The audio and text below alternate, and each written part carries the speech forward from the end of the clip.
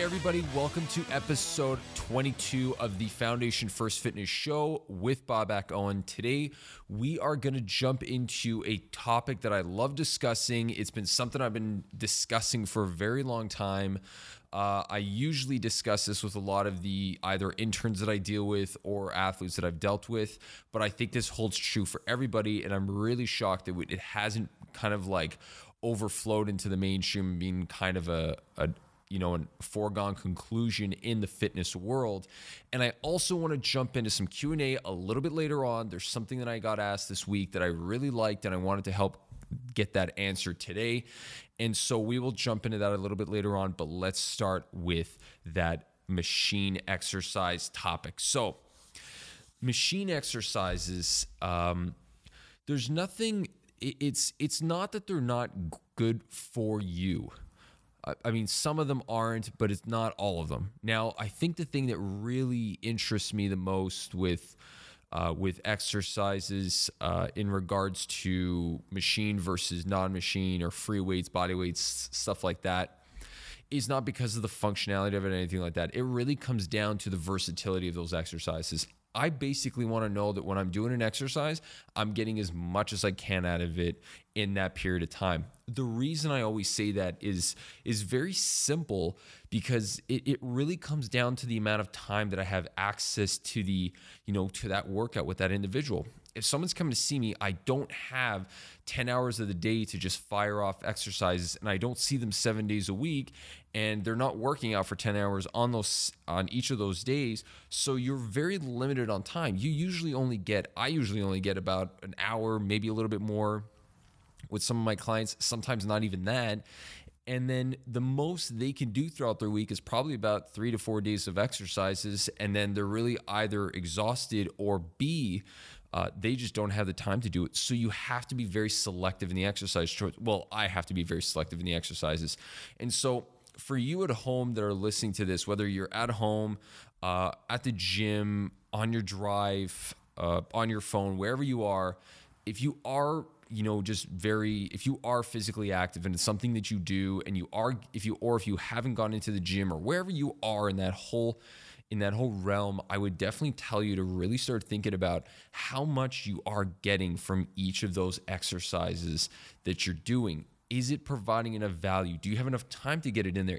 Can you pull it out and not really worry about it? Now, this doesn't mean don't vary up your exercises. I'm not saying, the step up is the best exercise. Sorry, I gotta grab some water. The step up is the best exercise and you should only stick to that. What I'm saying is, don't always think that it's, if I can do a bunch of exercises once, let me do that. It's really how many exercises are going to fit kind of that same, criteria, and how many of those can I do throughout my workouts so I can maximize the amount of versatility in my workouts and not be stuck dealing with just one or two exercises. So those things kind of goes hand in hand with the reasoning for me not using weight machine exercises. But at the same time, I deal with a lot of athletes, and because they're athletes, many of these guys don't have a leg press machine that they're going to be able to drag out onto the field and fire off about 20 reps right before their game, or they're not going to really be using that during their game. So I'm not getting any stability. Why would I still use it? So I really like to kind of bring up those topics with a lot of individuals, because I think that it's something that, so many of us kind of think about, and we do, but we don't really know why we're doing it, or we don't really think about why we're doing them. So it really comes down to versatility of that exercise and why I choose it. So in my workouts, I think it's been about, I'd like to say, I don't know, maybe 7-8 years since I've really given a machine as an exercise, or given a machine exercise in one of my programs. And I only did it probably around that first year. That's when I really just kind of trailed off and, started kind of honing my skills of free weight exercises and being able to kind of like adjust, because I think that one of the reasons why there's probably two reasons why we give machines.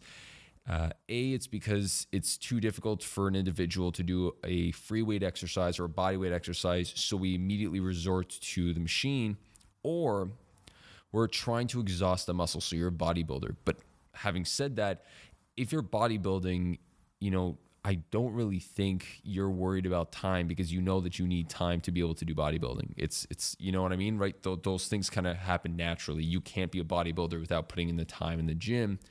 It's very hard to do it. It rarely ever happens, and it's probably unlikely to happen. So when you do have that time and you do want to throw in, machines, you're not really worried about, you've done so much other stability work that you're not really worried about it. But on the other side of things, like I said, because an individual or you yourself might not be able to handle a squat, you might think, hey, let me get a leg exercise in and get that leg press in. Realistically, I don't think that's the best option for you. And I'll tell you why. I think there's a lot of, like I said before, it really comes down to me wanting to hone my skills on free weights. There is a lot of variants that you can do if you are stuck and can't really figure out how to do an exercise. So let's say, for example, you can't squat. If you can't squat, that's okay. What we want to do is we want to build up to it, because it's such a fundamental movement that if we can't do it, just kind of sidestepping it the whole way is never going to help us get anywhere. At some point, it's going to catch up to us, and we're going to want to figure that out, because we're going to end up getting to a point where we're not going to be progressing anymore, and we're just going to be like, forget this, I'm done working out, because I can never do anything more. I don't feel like I'm getting any stronger, even though I can leg press, whatever amount of weight. So you really need to be able to kind of step back and say, what are the pieces that are going to build me, that are going to bring me to being able to do a squat? And so that's probably where I've spent most of my time in the last couple of years, has really been trying to, stretch my repertoire for each, fundamental exercise. So like a push-up, a squat, bench press, all those lunges, whatever those exercises are, those benchmark exercises, the meat and potato exercises. I really like trying to figure out where I can go in terms of more difficult or much simpler exercises that are going to be leading up to that main benchmark, or progressing from there and moving forward with it. And I think if you're able to do that, it's really going to start opening some doors in terms of your workouts and your free weight exercises, and kind of your creativity in that regard. And you're really not going to need much of the exercise equipment in terms of leg press, bench press machines, all these different machines. You're going to be able to kind of weed those out pretty easily. So I think that's enough of that. I really want to jump into my next topic here. I'm just watching the time. I want to make sure that we're not overshooting the time here. I want to keep these things somewhat tight. I don't want to start flowing into 40-minute conversations about, machine exercises. I think that was enough. So jumping into a quick Q&A here. The question that I got asked by a good friend of mine who is a big time runner, not a big time runner. I say big time runner. He's probably, if he hears this, he's probably going to be like, that's right. He's not a big time runner. He runs a lot. I mean, he is very good, but he's not like a pro runner. So he asked me, what was the best amount of time to be warming up and cooling down? And I think that's a really interesting question. And I know where that kind of comes in, and I know where that stems from, that kind of thought, or why that question kind of came about. And it really comes down to time allocation to doing that. Marathon running, triathlons, those are or just, cycling, those sports themselves are very time consuming. It's really hard to train for them. Anybody that trains for a marathon will tell you that it's extremely hard to balance and juggle the amount of training with the rest of their lives. It's very much a commitment. You can't just kind of do it however you feel and just kind of, I can do it sparingly. I don't really need to train that much, because come competition day, it's going to hit you hard. So since you need that much kind of attention to what you're doing and the amount of exercise that you're doing and the amount of work that you're putting into that marathon, the warm-ups and the cool downs generally take a backseat to all of that, because you're trying to spend so much time trying to just run those kilometers or that mileage, or get that mileage in. Because if you need to do a 20 kilometer run, then it doesn't really matter how long it takes you. You've got to do a 20 kilometer run. Now, if it takes you, an hour and a half, and you're like, oh man, I barely have an hour and 45 minutes to get the rest done.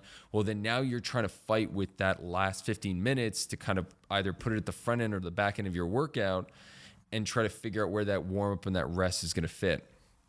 So if you think about, I'm going to kind of maybe throw a different approach to an answer to that question. I think the warm-up is really important. The reason I think the warm-up is really important is because it's really setting us up for the entire workout itself.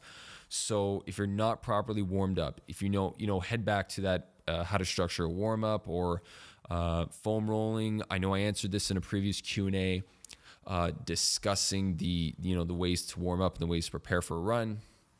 You're going to want to do your foam rolling. You're going to want to do your mobility stuff.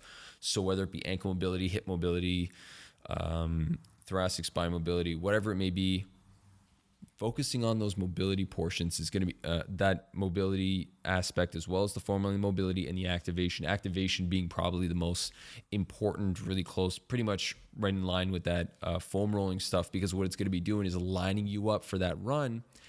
You're going to need to do that. Now, how long is that going to take? It really comes down to the amount of time you can allocate to it.